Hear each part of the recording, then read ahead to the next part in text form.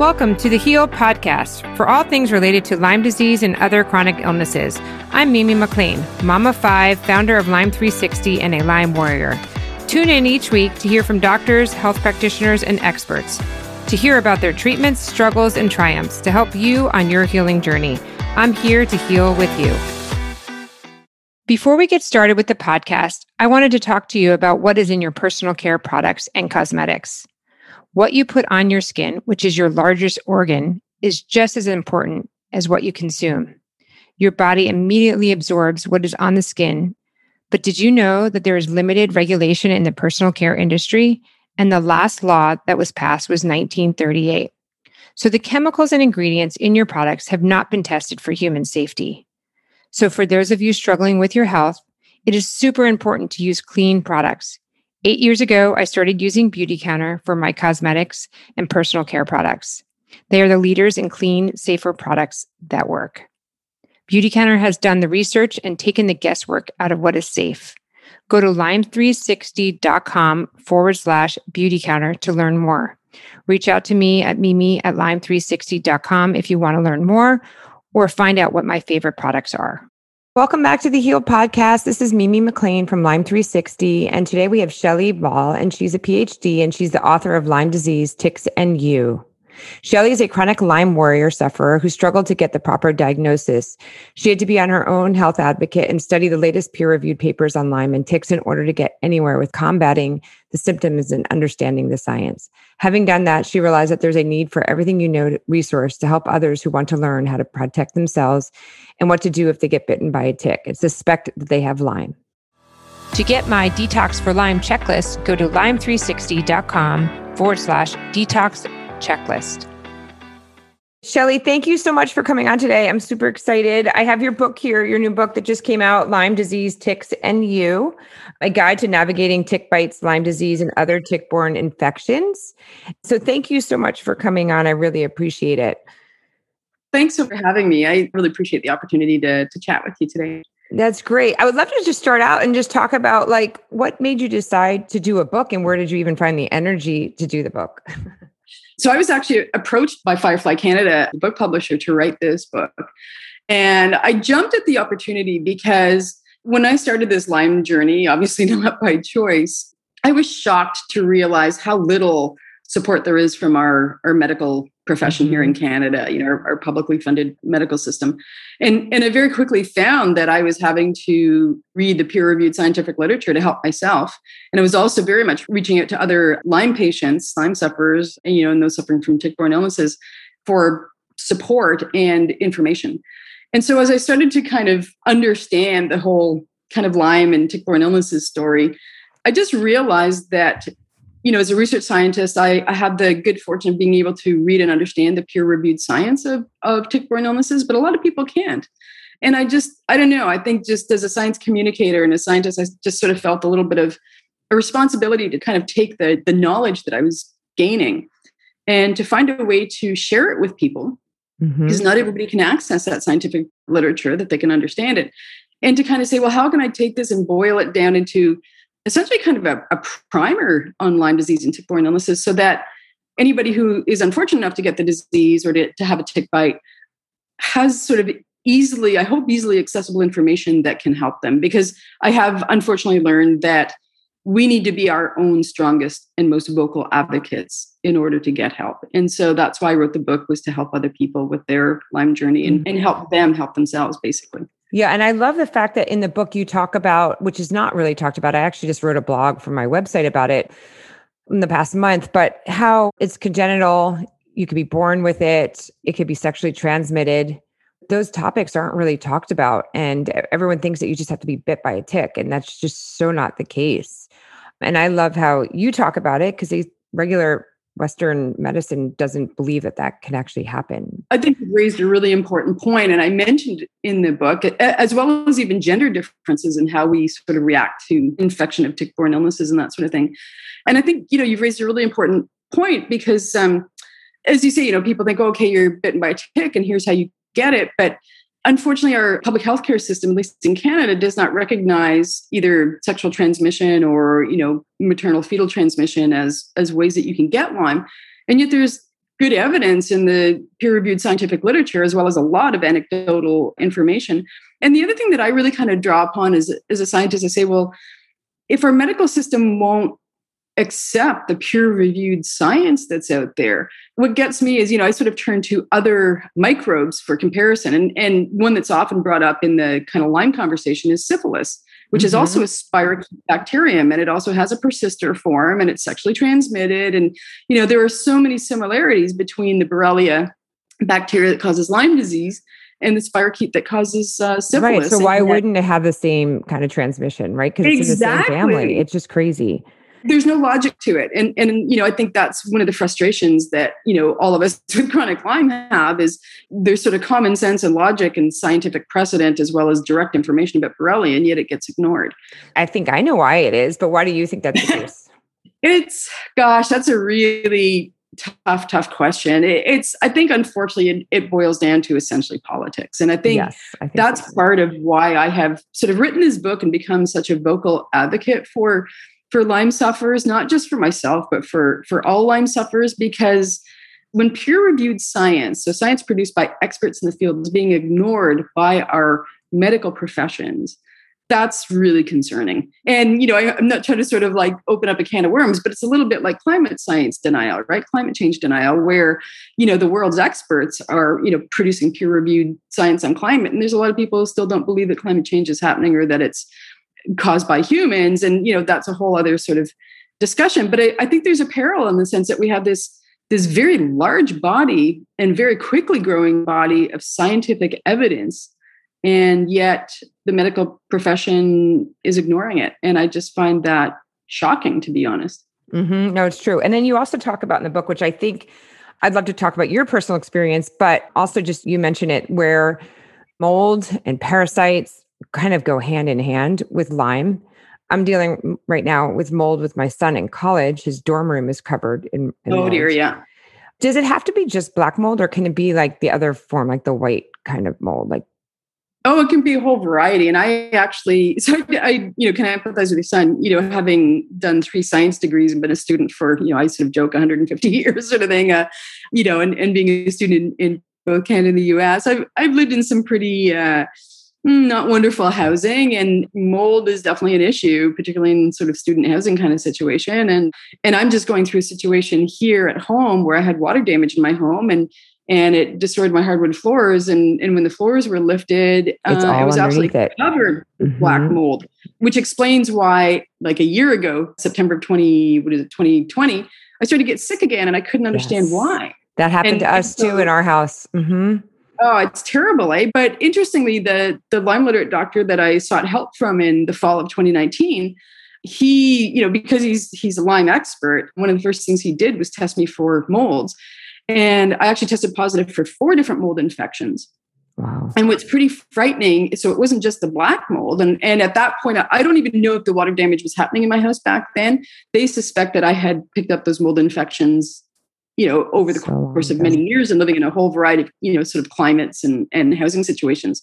And the mold infections were so bad that, as you probably know, one way to test for molds is a urine test. So they measure the levels of mycotoxins in your urine. And for 3 of the 4 of them, I was in the 99th percentile, meaning my body was just completely overloaded with mycotoxins. So no wonder I was so sick. Yeah. I was so sick in September of 2019 that my family doctor, I had been to see her multiple times, and she was kind of at her wit's end about how to help me. And I was so sick. I sat in her office and she looked at me almost in tears and said, "You are so sick and I have no idea how to help you. Will you go to the emergency room?" She said, "I'll call you an ambulance." I said, "Well, I just drove an hour to get here, so I think I can drive myself 20 minutes to the ER."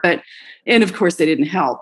But yeah, it's mold infections are serious, and a lot of the mycotoxins from not just the black mold, as you mentioned, but other molds that we can pick up either through exposure through air, water, the food that we eat, contact on our skin. There's a lot of ways that we can get those mold infections.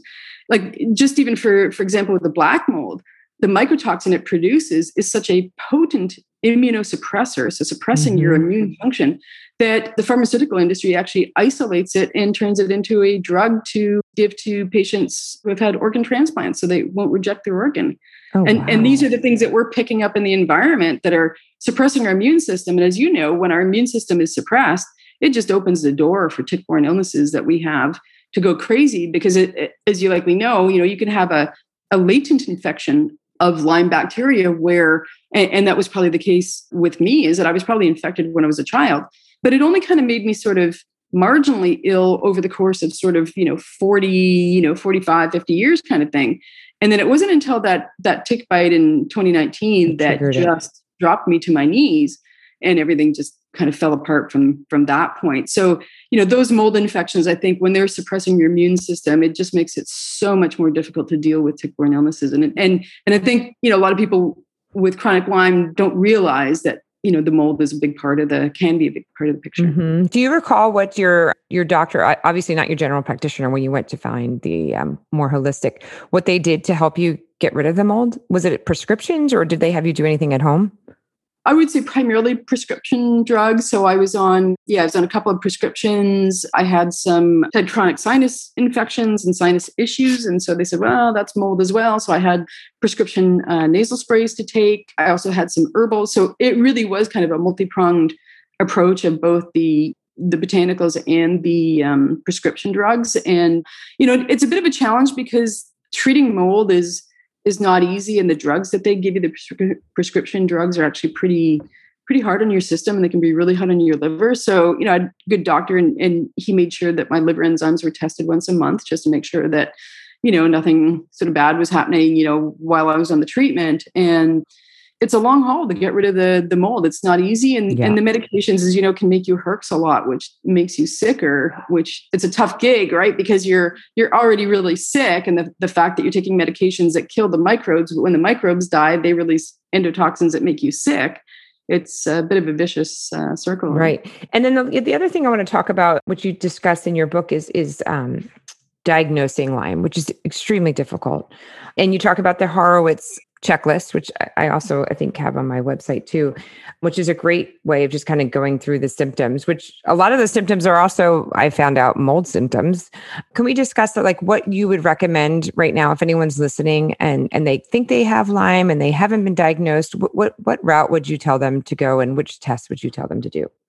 Yeah, great question. And unfortunately, there's no easy answer, partly because there's so much variation from patient to patient in terms of how Lyme manifests. And if you have other co-infections, that just makes it all the harder to treat, but also it increases the list of symptoms. And as you said, mold infections, the symptoms of those overlap with tick-borne illnesses. So it can be really challenging. But I would say that one of the most important things, but also one of the hardest things, is to find a Lyme literate doctor. Mm-hmm. So somebody who's an expert, who's a medical doctor, but an expert on Lyme, who knows what to look for and understands, the progression of these symptoms and understands that tick-borne illnesses, right, these tick-borne diseases that we have, they result in a multi-system infectious disease syndrome. And that's why, Lyme and other tick-borne illnesses are considered the great imitators, because the suite of symptoms is so broad and it overlaps with so many different things. But it's because, especially those of us with chronic Lyme, the presence of the bacteria, whether it's Lyme and co-infections, has done so much damage to our bodies that it manifests itself in so many different ways. And so, I think the Horowitz questionnaire is a really good one, especially for people who don't yet have a diagnosis, to kind of do a little bit of their own detective work. In my case, and a lot of people I speak to, they say, well, I just started to kind of not feel good. And then I felt like I'd burn out. And then I got really sick. And that's kind of a really common theme, it seems, with tick-borne illnesses. And so I think that Horowitz questionnaire is really good. One of the things that I mentioned in the book, and it was a friend of mine with Lyme disease who recommended this for me when I was first bitten, was she said, keep a diary, daily symptoms diary. And that was really important, because that really helped me, first of all, understand what was happening to me in my body and how I was feeling.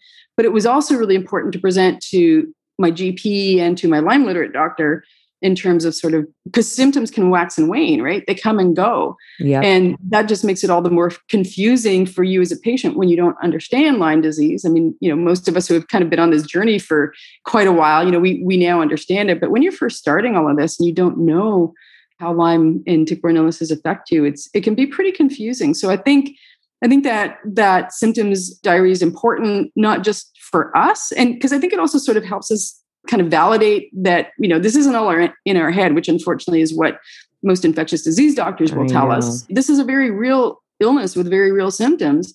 And then, hopefully if you can find a Lyme literate doctor, which is my recommendation, it's not always easy to find, but if you can find one, that symptom diary and that Horowitz questionnaire will be immensely helpful to them as well.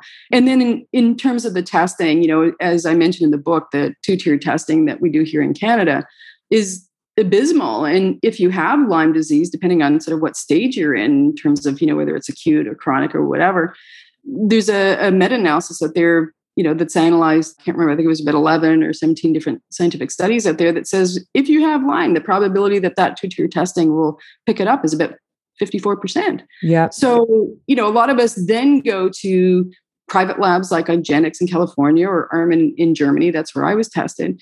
But the problem, at least here in Canada, is that our medical system will not accept the results of the testing. It's so expensive too, right? In my case, I think a really kind of important last point there is that I've been infected with Lyme and tick-borne illnesses for so many years that even with my Armin testing, my test came back negative. My CD57 was positive.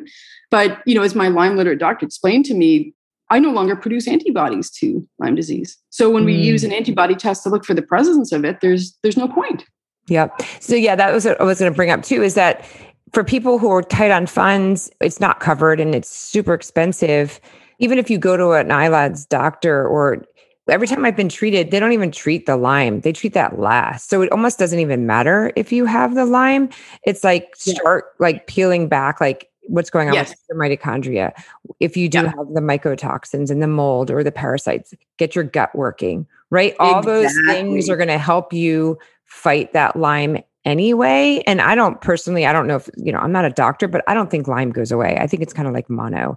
It kind of just subsides and it just kind of goes back dormant and your body is able to kind of control it. So it's getting your immune system. Like your focus is, how do I build my immune system up? Not how am I going to kill the Lyme? I think that's a huge difference that people have to get their head around. Like, I need to kill this Lyme. No, you need to get your immune system up. And how are you going to do that? That's a really excellent point, Mimi, because I think if you've just had a tick bite, I would argue that your chances of killing the Lyme are high if you can get a sufficient dose of antibiotics immediately, like within, a few days of the tick bite, right? That I think, it's no guarantee, but it maximizes your chance of killing that microbe before it disseminates to the rest of your body. For those of us, like it took me 7 weeks of conversations with my GP just to get my first dose of doxycycline. And that was way, way too late. But as I say, it's likely I've had, chronic Lyme for a long time anyways. But yeah, I think the unfortunate thing is that those of us with chronic Lyme, because science now, tells us about the persister form of Lyme, that it's unlikely that we'll ever get rid of it. And that in a way it becomes a little bit like cancer, where your goal becomes remission and trying to regain as much good health as possible. And it's certainly possible. I know people who sometimes it takes, it can take between 2 and 10 years, depending on how bad your infections are, how long you've had them. As you say, do you have mold infections? My Lyme literate doctor said, look, we're not even going to treat the Lyme until we treat the mold, because it's suppressing your immune system so much that, we can give you antibiotics for Lyme disease, but your body's not even going to be able to metabolize those antibiotics, and it's not going to help you at this stage. So they were really focused on killing the Lyme first, and then building up my immune system and reducing the systemic inflammation. And those, I think, are kind of the 3 main things, because I didn't start on antibiotics until several months into my Lyme treatment. And I think the other thing too is, getting back to your comment about the testing, when I was so ill in the fall of 2019, I was so desperate to get a positive Lyme test. And I think I look back on that now, and I think it was just because every doctor I saw was saying you don't have Lyme. I think it's just, I'm not saying they do this intentionally, but they're delegitimizing your illness and basically telling you that you're fine. And, because all my other blood tests came back normal. And I'm like, I'm sick, and finally my GP, sent me to the ER because I was so sick, and yet all my tests come back normal. And so I think what I've sort of realized from my own experience, and a piece of advice I would pass on to others is, sure, do the testing, but don't spend a bundle of money on it, because ultimately, Lyme literate doctors know that the most important thing is doing a clinical diagnosis. Mm-hmm. And I think that's what we really need to focus on. And, so many Lyme patients, especially those of us with chronic, tick-borne illnesses, that we're losing our retirement, we're selling our houses, to pay for treatment to try to regain our health and just to be functional again. And I guess I would sort of argue, test for Lyme, but don't spend your retirement money on thousands and thousands of dollars trying to get a positive test, because we know that a negative test does not mean that you don't have Lyme, right? In my case, where I'm no longer producing antibodies to it. Yes, it's a piece of information, but I think the most important thing are your symptoms and finding that Lyme literate doctor that can help you. No, it's true. Well, Shelley, this has been amazing. Congratulations on your book. I'm very excited for you, and thank you for doing this. And thank you for your time. Is there anything else that we haven't covered that you would like to cover? Gosh, it's such a broad topic, But I think kind of the last thing that I would just like to end with, and I so appreciate your time and the invitation to speak with you. I really admire you and what you're doing, and I really appreciate that, because I think all of us really need to advocate. And so I think kind of my last comment is just about, I think we have a long way to go, and we need to really, really force the issue with our medical systems here in North America to finally get our public, medical systems to recognize or to accept the peer-reviewed science of Lyme disease and other tick-borne illnesses, and to start taking it seriously, to accept that science, and then to start properly diagnosing and treating. Because if we don't, certainly here in Eastern Ontario, the incidence of not just Lyme disease, but other tick-borne illnesses like Bartonella, Babesia, anaplasmosis is going crazy here this year. A lot of people are ending up in hospital from it, and doctors don't even know how to diagnose it, let alone treat it. And even Rocky Mountain spotted fever is here. And so, I think we really, really need to push our medical systems to take this very seriously, because if they don't, we're going to have a large proportion of the population with devastating chronic illness, which has not just massive implications for us personally, our lives, our futures, our families, but society in general. And, the number of people likely to be on disability, the economic consequences. I mean, I think this is a disaster in the brewing. And I'll be honest, it's also a human rights issue. The fact that we're denied treatment because of the illness that we have, that's just wrong. And we've got to change that. Yeah, definitely. We have to. And just otherwise, it's just the numbers just keep increasing every year. Yep. Very lonely. To find Shelley, you can go to her Instagram page, which is biosphere.ed. So it's bisphere.ed. And I'll have that link below in the comments, as well as also her link to her book on Amazon. And so thank you again so much, Shelley. I really appreciate it. Well, thank you so much, Mimi. I really, really do appreciate it. And do take care.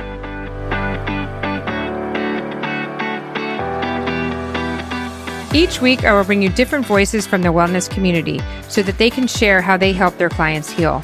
You will come away with tips and strategies to help you get your life back. Thank you so much for coming on, and I'm so happy you are here. Subscribe now and tune in next week. If you want to learn how I detox and you want to check out my Detox for Lyme checklist, go to lyme360.com/detox checklist. You can also join our community at Lyme360 Warriors on Facebook, and let's heal together. Thank you.